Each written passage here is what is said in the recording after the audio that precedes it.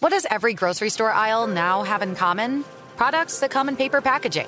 And we don't just mean the obvious ones like cereal boxes and juice cartons. From beauty products to boxed water, there are more opportunities to go papertarian than ever before.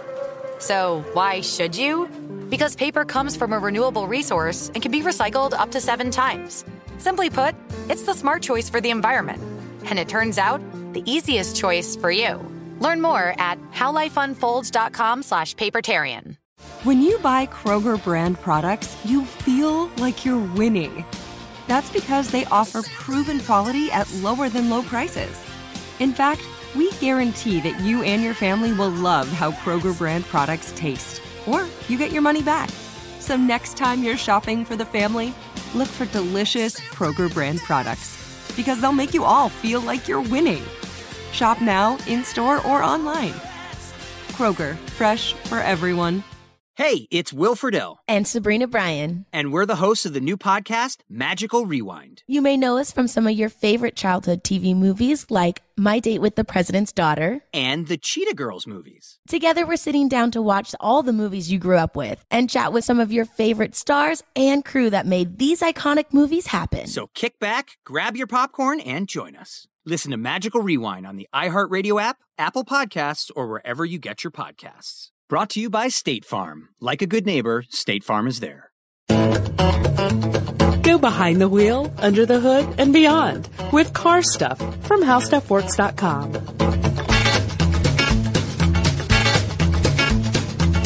Hi, everybody. Welcome to Car Stuff. I'm Scott Benjamin. And I'm Ben Bolin. Scott, you've heard the name Mario Andretti before, right? Of course I've heard of Mario Andretti. Now, he's a legend in racing. Absolutely. In fact, you know what? The Andrettis are, some people call them, automotive racing royalty, I guess. There's a couple of families that, get that designation, like the Pettys, maybe in NASCAR. Sure. And, of course, the Andrettis in, IndyCar and Formula One, really, in a lot of circles. But yeah, he's been around. He's done a lot of things, Ben. Well, I think that before we go into the meat of this podcast, it'd be a good idea to hear some of the big wins that Mario Andretti has had in his life. Okay. Well, there's one glaring opening here that you'll notice later on as we talk about it. But over his career, he's had a lot of success. I mean, just incredible amounts of success. And in fact, he's won the IndyCar championship 4 times in a row. Well, not in a row, but 4 times. In 1978, he was actually the F1 world champion. Mm-hmm. And, he was the first American to ever win that. Very nice, yeah. And now he's also an IROC winner. That's the International Race of Champions. Winner in 1978 and 79. He's the only driver to win the Indy 500, the Daytona 500, and then F1. I'm thinking F1 championship, world championship. Right, yeah. Now, Indy 500, as we'll find out, that was 1969. Yes. So that's a big win.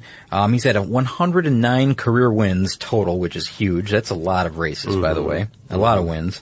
He's the first driver ever to exceed 200 miles per hour at Indianapolis, and he did that during a practice session, way back in 1977 at Indianapolis.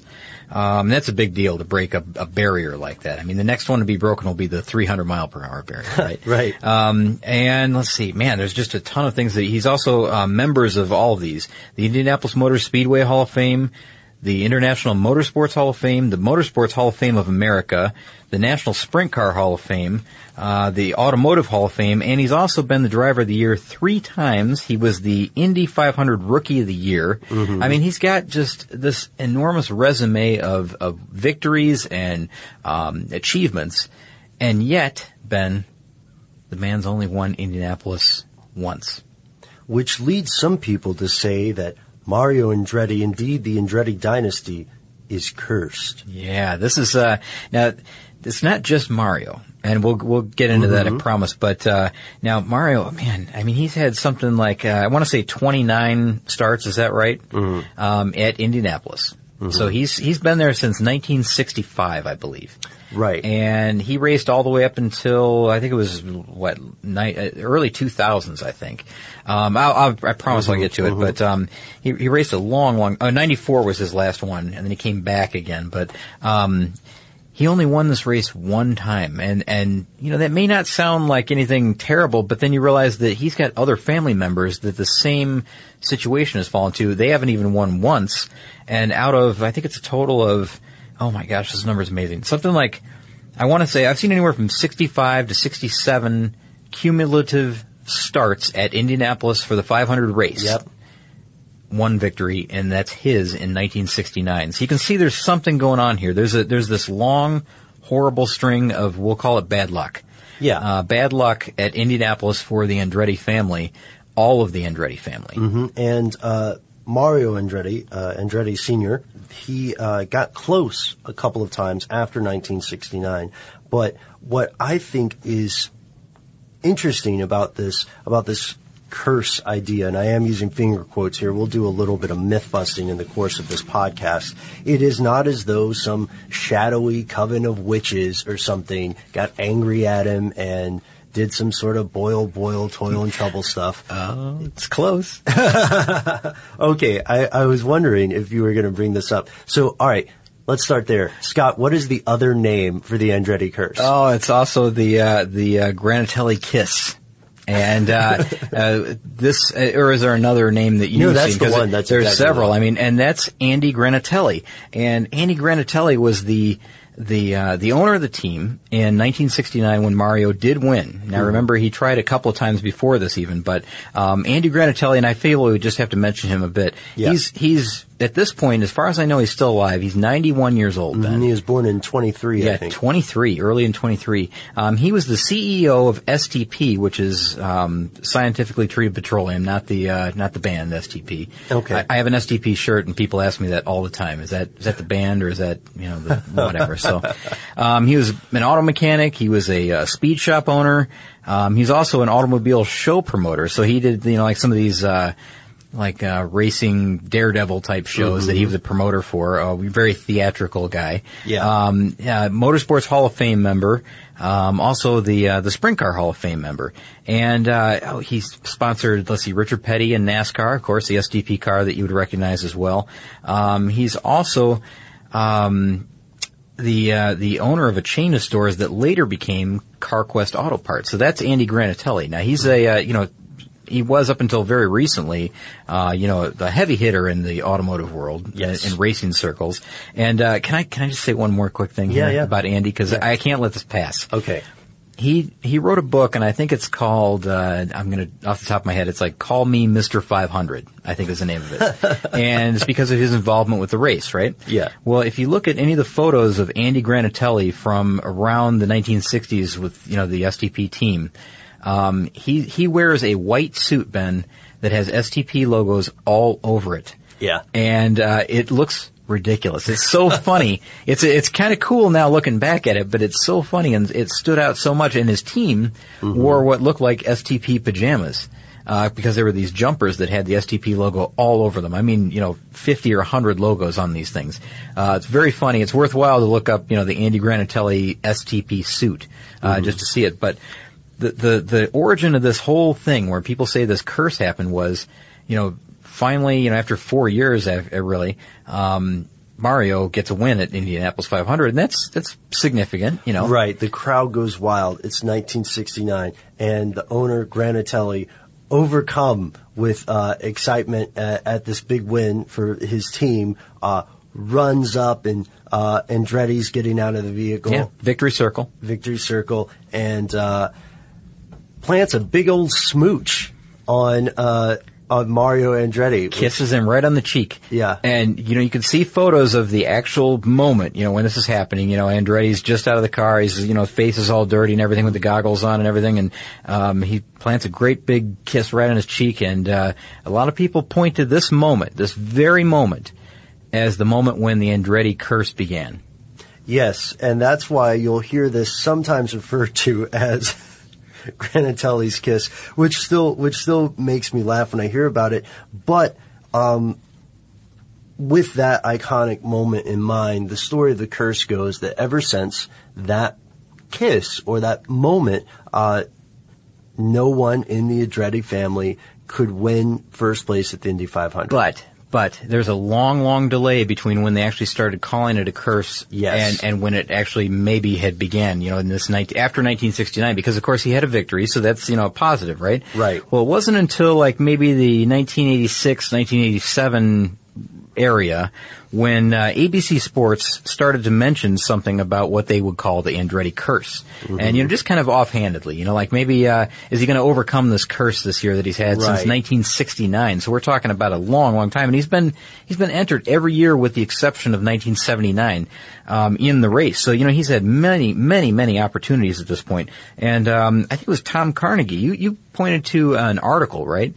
That, there was an interview between, Andretti and was it Car and Driver? I think it was, right? Oh, yeah. In Car and Driver, he talks about, Mario Andretti himself talks about some of the interesting things about this huge idea. I mean, of course. The supposed curse. The supposed curse. And he doesn't agree with it, being called a curse, right? Yeah, we got a good chuckle out of this because he mentioned his friend, Tom Carnegie, who was the race announcer at the track.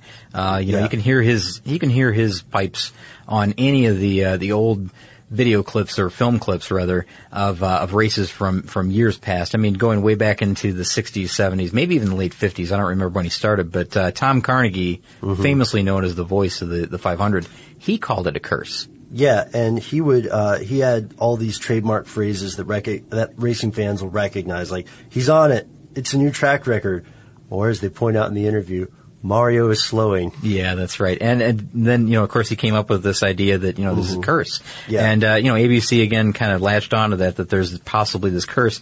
Now, Mario, though, in that interview, you and I, this is what we laughed about, right? Oh, yeah. He had an interesting spin on this whole idea of a curse. Yeah, they said that, in one of the questions, your last appearance at Indy was spectacular. April 2003 crash when you were testing a car, hit debris and the car just launched. And he said that's an example of why I think I've been totally blessed. Rather than cursed. That triple somersault landed me back on all four wheels. I've done maybe 100,000 miles at Indy between all the testing and the racing, and to be able to walk away with no major incidents, I consider that a blessing. He calls that not a major incident. Have you seen that wreck from 2003? Yes. It's incredible. It was caught from a helicopter only. They didn't have, for whatever reason, it was a practice session, so no one was really taping this. It's an amazing. He's higher than the catch fence at one point in his car. It looks like the car is practicing parkour. It's incredible. It's an absolutely incredible wreck. And that's, again, he was just testing a vehicle. He wasn't even really entered in the race that year or not, but yeah. Anyways, he spins this in that it's not a curse and it's a blessing, really. That, they haven't had any family deaths. They've had no major injuries other than, a broken leg here or there. Yeah, no debilitating permanent injuries. Exactly. And then, this spans to their whole family. So in a way, I understand what he's saying. And we said, 65 or 67 or however many it is now, it's up there. If you use paper, you're a human. But if you choose paper, you're a papertarian. Someone who lives a paper-based lifestyle because it has a positive impact on the planet. And also because it's the easiest choice you'll make all day. Seriously. It's as easy as reaching for boxed instead of bottled water. It's as easy as opting for beauty products that come in paper packaging. It's as easy as grabbing eggs in a cardboard container. And that's all in one trip to the grocery store, which, if we're being honest, you were planning to go to anyway. But paper isn't just an easy choice. Papertarians know that it's the smart choice, too. Because paper comes from trees, a renewable and sustainably managed resource. And paper products are designed to be recycled. In fact, when you choose products that come in paper-based packaging, those fibers can go on to be recycled up to 7 times. So why wouldn't you go papertarian? I'll wait. Learn more at howlifeunfolds.com/papertarian. Managing your diabetes just got easier. The powerful new Dexcom G7 lets you see your glucose numbers on your compatible watch and phone without painful finger sticks, so you can always know which way your glucose is headed. An arrow shows you where you're heading, up, down, or steady. It can also alert you before you go too low or when you're going too high. And because Dexcom G7 is the most accurate CGM available, you can make better diabetes decisions about food, medication, and activity in the moment. And all those little decisions can lead to big results. Results you can see, like more time in range and lower A1C. With Dexcom G7, you can manage your diabetes with confidence. Get started with the #1 recommended CGM brand by doctors and patients at Dexcom.com. That's Dexcom.com. Dexcom data on file 2023. If your glucose alerts and readings from the G7 do not match symptoms or expectations, use a blood glucose meter to make diabetes treatment decisions. For a list of compatible devices, visit Dexcom.com/compatibility. You've probably heard a lot about electrified vehicles lately. Well, Toyota has electrified options for every lifestyle. We've got hybrids, no plug needed. Let's go. But we also have plug-in hybrids, if that's your thing. Woo-hoo. You can even go 100% electric in the Toyota BZ4X. With so many options for reducing carbon emissions, Toyota is electrified, diversified. Learn more about our Beyond Zero vision for the future at toyota.com/beyond0. We're approaching 70 quickly. Oh, for the total number of racing for the Andretti's? Exactly. And if you break it down, I mean, I got rough numbers here. Okay. But let's say that Mario himself has done, let's say 29 attempts, I think it is, between 1965 and 1994. Michael, somewhere in the neighborhood of 16 attempts. Now, Michael is Mario's son. And he's also team owner of Andretti Green Racing, and then later, I think it's just there's an Andretti Racing. You know what? I'm going to get ahead of myself here, so let's just go through and list them. But okay. Marco Andretti, 7 attempts. Jeff Andretti, 3 attempts. John Andretti, 7 attempts. You can see that they're not giving up on Indianapolis. They're trying to win. It's just for whatever reason, this one race has eluded them since 1969. Yeah, and the problem here is that they've had some tantalizing brushes. Yeah. With a win, right? Yeah, exactly. Now I'm going to start with Mario. Okay. And I will go through, and I promise I'm going to make this fast. But the guys that I just mentioned, the 5 members of the Andretti family that have given it a shot at Indy, I will quickly go through, and I'm going to real fast just go through. I won't describe all this at all, but starting with Mario, why not? Dropped out after 27 laps with a bad valve. 1967, loses a wheel. 1968, bad piston, drops out. So he gets into a backup car, driving this relief car for the teammate. Right. Another bad piston, and he drops out just, 24 laps later. 1969, that's the victory. That's the big year, right? Yeah, but during practice, he had a wreck and he burned it. He was burned fairly severely. I think that was the one where his twin brother Aldo sat in for all the photos, right? Yes. And, I thought he had crashed maybe his Formula One car. I'm not sure. I'm not convinced that it was his Indy car, but anyways, yeah, you're right. That was the odd year with the Aldo pictures instead of Mario. 1971, he wrecked a car. 1972, out of gas. Then I'll just go through bad piston, bad valve, bad spark plug wires. There's a wreck again in 75. Then this is an interesting one, Ben. In 1981, he had the Indy 500 victory for about a day. Yeah, so in 1981, he gets very close. He finishes second to Bobby Unser. Yeah. But later... Yeah, the following day, right? Later, Unser is penalized 1 lap for passing under the yellow flag. This is incredible. So they give the win to Mario for 1 day. And then the Penske team, actually maybe a little bit longer, because the Penske team, who was the team owner for Unser, appealed the decision. Oh, and so it's 4 months later. I thought it was soon, but it was 4 months later. The race was restored to Unser as the winner, so they stripped Mario of his victory again. So for 4 months, the poor guy's thinking that he won another one here in 1981. And not the case. Which irritates me, because 4 months, there should be a statute of limitations on racing decisions like that. Oh, I know it. And I'll quickly go through these. Sorry. That's all right. 1982, there's this wreck, and I swear to you, Ben, you gotta watch this wreck. The beginning of the 1982 race, this is something unlike you'll see in any other race ever. It's incredible to watch happen. But Kevin Kogan crashes with A.J. Foyt, takes out Mario Andretti, and it looks like half the field. Yeah. Before the green flag even flies, there's a red flag. And, of course, A.J. Foyt's furious and Andretti's furious. They're shoving each other after the wreck, and you can hear Andretti, he's just frustrated and he's mad. But anyways, in 83, there's a wreck. Just on and on and on like this. Electrical failures, there's throttle problems, engine problems, bad handling, mechanical problems. Year by year, by the way. All the way through, right? Okay, so, all right, man. Here we are. We're up to Michael, where Michael Andretti, who is his son, is now attempting, right? So, he's going to give it a go for the family here. Michael's going to take the victory, right? And he's starting in 1985. Yeah, exactly. And what's interesting is I just remember the 82 race I just mentioned? Yeah. He's teammates with Kevin Kogan. Can you imagine the tension between 1982 and 1985? In the pits, I guess, if Mario and Kevin are in the same pits, just being that his son is racing on the same team, I can't imagine what that would have been like. I didn't realize that until just this morning. Now, he didn't have it that bad in that first race. It was his second 500-mile race there, and he got in eighth place. Yeah, not bad. Not too bad. So, again, he was right in there. 1984, I think, prior to that, it was rookie year. He had a 5th place finish, so he did even better. But then, again, the same thing befalls him. He just has this string of bad luck. Yeah. I mean, he drops out to CV joint failure. There's bad pit stop strategy. Yeah, bad pit stop strategy in 86. 87, he's got the CV joint failure. His engine blows on the front stretch in 1989. Let's see, a brake fire in 1990 forces him out. It just goes on and on, Ben. It's like this. It's amazing.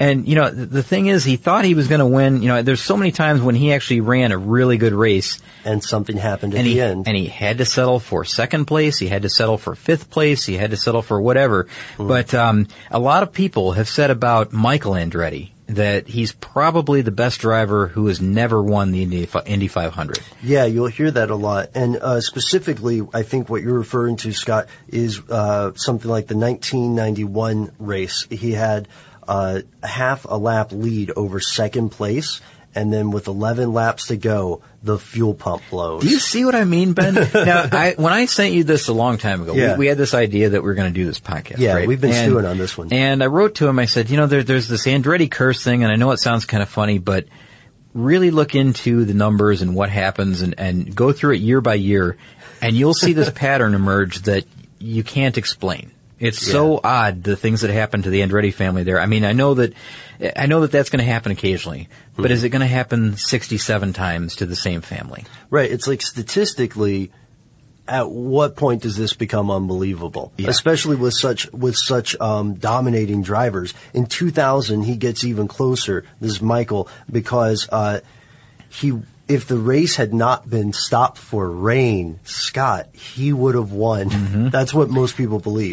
That happened again as a team owner, because he finished driving around 2001. I think his final race, his last race, he thought was going to be 2003. Yeah, he said it was going to be his last race. Now we'll find out later that he comes back for 2005 and 7. But he does come back even as a team owner. And here is where the Andrettis do have a small amount of success, right? Because as a team owner, he's very successful there. Michael Andretti is, because they have won Indianapolis as a team owner. So, that's something, I guess, in the Andretti win category, right? But the problem is that, both of his drivers the year after have both, taken off to another team right afterwards. But still, that's a victory in my book. Well, and let's also go to Marco, son. That's Michael's son, so it's Mario's grandson. Michael, as I think we may have mentioned, comes out of retirement to race with his son. And this is mid-2000s here. And Marco is maybe going to finally break the curse. Yeah, it's 2005. Yeah, 3 laps to go. He passes his father, and he takes a pretty impressive lead. But up creeping behind comes Sam Hornish Jr. Yeah. And he catches him on the final lap. Now, this is one that we talked about in our best last laps episode. Right, because this is the second closest finish in Indy 500 history. Yeah, it was an incredible pass right there at the end, and it was a real nail-biter right to the last second. You think as a rookie, what a great story this is going to be. Right. I mean, it was all set up that he was, hopefully going to be the winner, but he just lost, right at the finish line. So unfortunately Marco didn't win that one. And Marco, who is, again, that's Michael's son. Yeah. he is and unfortunately, he's continuing this thing. I mean, right up until 2012, as we'll find out, because I've got a quick little thing on 2012. But 2006, you just mentioned. I think it was 2006, not 5. And then in 2007, he was caught up in a big crash with Dan Weldon, flipped upside down. Wasn't injured really all that seriously. In 2008, he was the fastest car at the track. However, they made some adjustment to his wing at the end of the race and just made him non-competitive. He was only able to get like maybe third place, I think it was, in 2008. 2009, again, first turn, first lap, so he's involved in a crash. Doesn't even make it to turn 2 in the first lap. So, again, Marco is continuing this thing, and do you see what I mean, Ben? This is just on and on and on, and then there's Jeff. Yeah, I was going to say, don't stop now, I'm buddy. not going to. I'm getting near the end. I mean, people are probably getting, fatigued by hearing all this. No, people are waiting for us to mention the rest of these. There's Jeff, who is Mario's son, so, in addition to Michael, he has Jeff. So it's Michael's brother. He only gives it 3 shots. In 1991, he finished in 15th place. In 1992, he had a wreck due to a rear wheel hub that broke off during the race. So he spun out and had a wreck there. In 1993, that was his last 500. He crashed out again. And that was after a tough day too. I mean, it was just he had been the first driver to spin out in these warm-up lanes that they had just installed. So that was kind of an embarrassment as well. Just bad news. And then Jeff isn't the last one. Yeah, let's mention, remember we said Aldo Andretti, Mario's twin brother? Well, he has a son named John, and John also has a good career in motorsports and a bad career with the Indy 500. I will say a dismal Indy 500 career, just as all other Andrettis have. Now, I mean, aside from, the one victory in 69 and then the 2 as team owner, which I'm just now looking at, the team owner wins came with, in 2005 and 2006, I believe. Yes. I think that's right. So 1988, John drops out due to engine failure. He spun exiting the pits in 89, ignition failure. 1990, suspension damage. 1991, through 94, he finished, but he wasn't what they would call a factor in the race. He lost his mirror in 2007 and crashed a little bit before halfway through. This is so bad.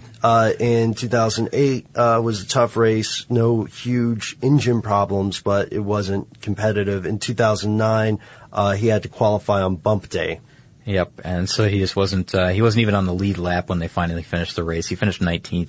Now, I mentioned, you know what, I keep going back and forth on this. I do have the number now. Oh, good. Michael's team has won twice, in 2005 with driver Dan Weldon, and then again in 2007 with Dario Franchitti. So those, he himself counts those as wins at Indy. I kind of do too. I kind of see that as an Andretti success at Indy. But man, do you see what I'm talking about, Ben, in this thing? There's this black hole around Indianapolis for the Andretti family, and they can't get out of it. They just can't win. They can't pull off a victory there for some reason. We mentioned 60 plus starts. We're nearing 70, and this goes right up until 2012 because. Wait. Oh, what? Before we get to 2012. You got something to tell me? If you use paper, you're a human. But if you choose paper, you're a papertarian. Someone who lives a paper-based lifestyle because it has a positive impact on the planet. And also because it's the easiest choice you'll make all day. Seriously. It's as easy as reaching for boxed instead of bottled water. It's as easy as opting for beauty products that come in paper packaging. It's as easy as grabbing eggs in a cardboard container. And that's all in one trip to the grocery store, which, if we're being honest, you were planning to go to anyway. But paper isn't just an easy choice.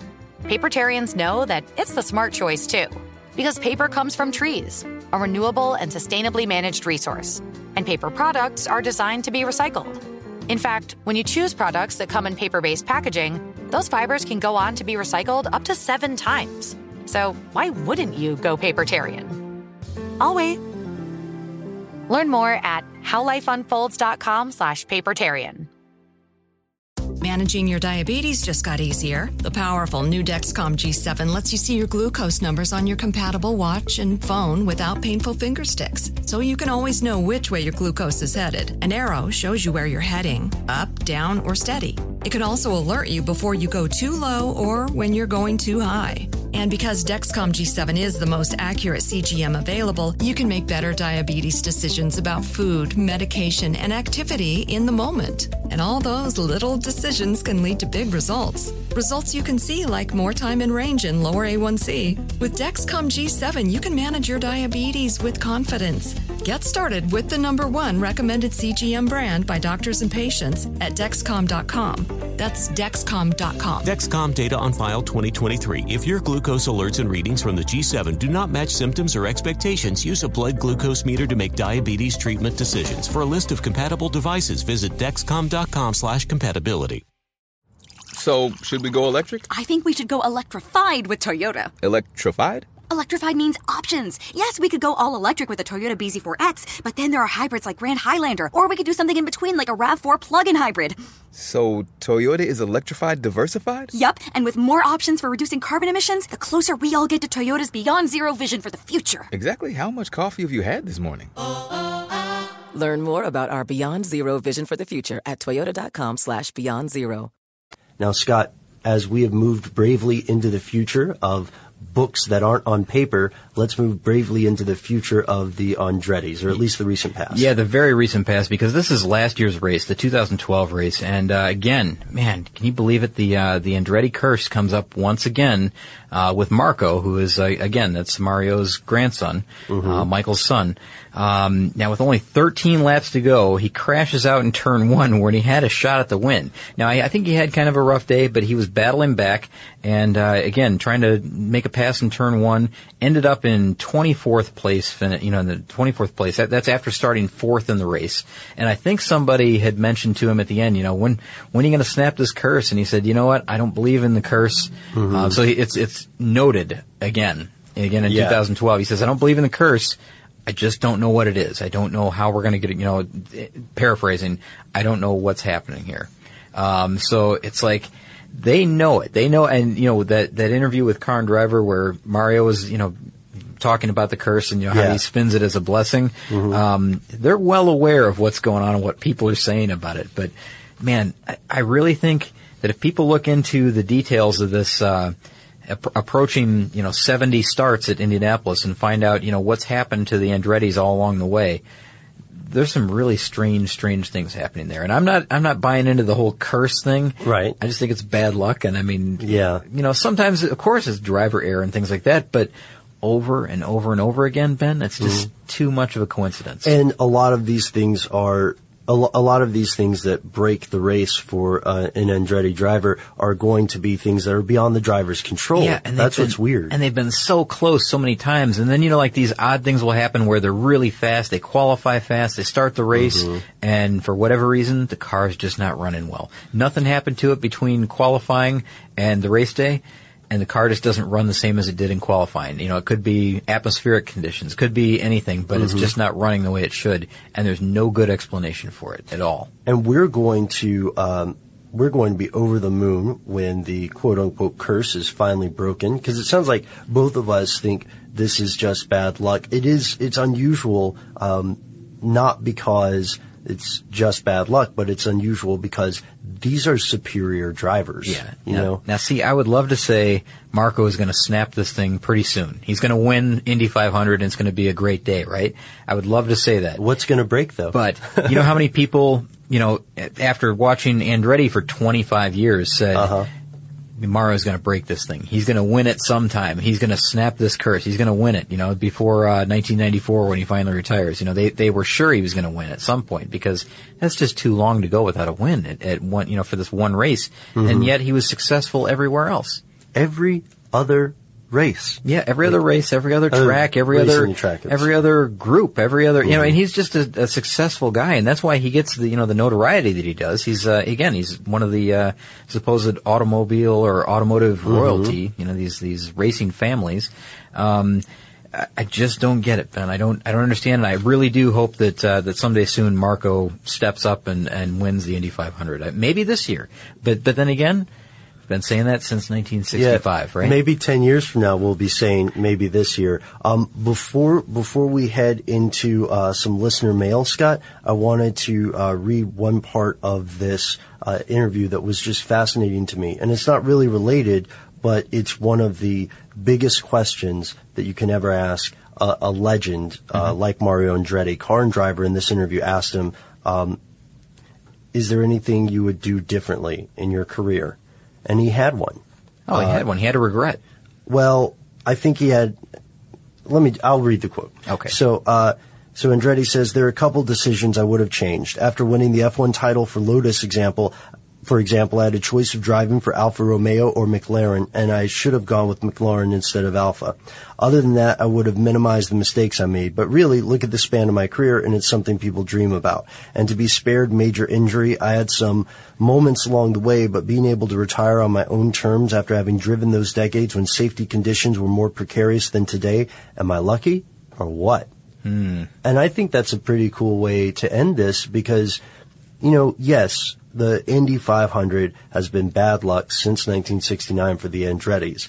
But in comparison to especially Mario Andretti's just profoundly groundbreaking career and the length of it, and as he said, no major injuries, I think I have to agree with Mario. He's a very, very lucky driver. I think, you know what, I absolutely agree. I mean, I just wish that they could get over this hump and win this one race. But, when you look at everything that he's done, like you said, the span of his career, everything that he's been involved with and the times that he was involved with them, when F1 was terribly dangerous to be involved in, and IndyCar was terribly dangerous as well. I think his whole family has been very lucky. I mean, you don't drive 230 miles an hour, for hundreds of thousands of miles cumulative, all these guys, and come away, alive for no good reason. I mean, there's a lot of skill involved, but I think there's a lot of good luck involved there as well, because sometimes things happen that you can't avoid. And they've been very, very fortunate. Yeah. Also, Mario Andretti, huge F1 fan, thinks that it needs to be more prevalent in the United States. Oh, good. He says F1 is underestimating the U.S. fan base. So he's a big proponent of this thing, and hopefully, we'll get more F1 races here in the States. Yeah, that's it. Hopefully we'll see that. Hopefully we will see more F1 races here and an Andretti winning the Indy 500. That would be nice. Hopefully this year. Why not? Yeah, maybe bookend it nicely, make it 2019 so it's a decade thing, but I hope every year. Just because I feel like it is. Why not? It's statistically weird. Do you want to do some listener mail? I would. Okay, this comes from our buddy and superfan Aaron Cooper. Aaron Cooper, has talked to us various ways, and he is a fan of several How Stuff Works shows. So, hello, Aaron. And he says, this is in no way car related, but I'm listening to the Henry Ford Fan Mail podcast right now. I just thought I'd mention that here in our small rural town in Kansas, the local furniture store and funeral home have been owned and operated by the same family since way back. I don't know if they were ever located in the same building. I think it's a combination that was just the norm back then.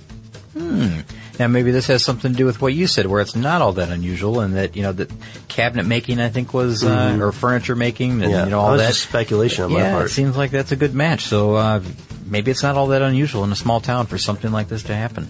Yeah, and this email refers to our episode on whether or not bank robbers really wrote fan mail to Henry Ford. And we talked about a very interesting thing there. We won't spoil it for you. You'll have to listen to it if you haven't Well, can I say who it was about? Yes. Yeah. Well, of course, it was Bonnie and Clyde, and as well as John Dillinger, right? Who maybe didn't write to Henry Ford about their Ford automobiles. Yeah. So if you want to hear the answer to that, go ahead and tune in. You'll also learn a little bit more about combination furniture stores and funeral homes. So we're going to head out. We hope that everybody enjoyed this episode on the Andretti curse, and let us know what you think. Dig into it. Look at the list for yourself, because I know we went rapid fire through the list, but look at the list and really focus on it and make your own mind up. Decide what you think, because there's something going on there. Yeah, and let us know also if you've heard of any other racing curses. We would like to hear from you on our Facebook page. You can drop us a line on Twitter, and let's see, Scott, we have an email address, right? That's right, and it's carstuff@discovery.com. For more on this and thousands of other topics, visit howstuffworks.com. Let us know what you think. Send an email to podcast@howstuffworks.com.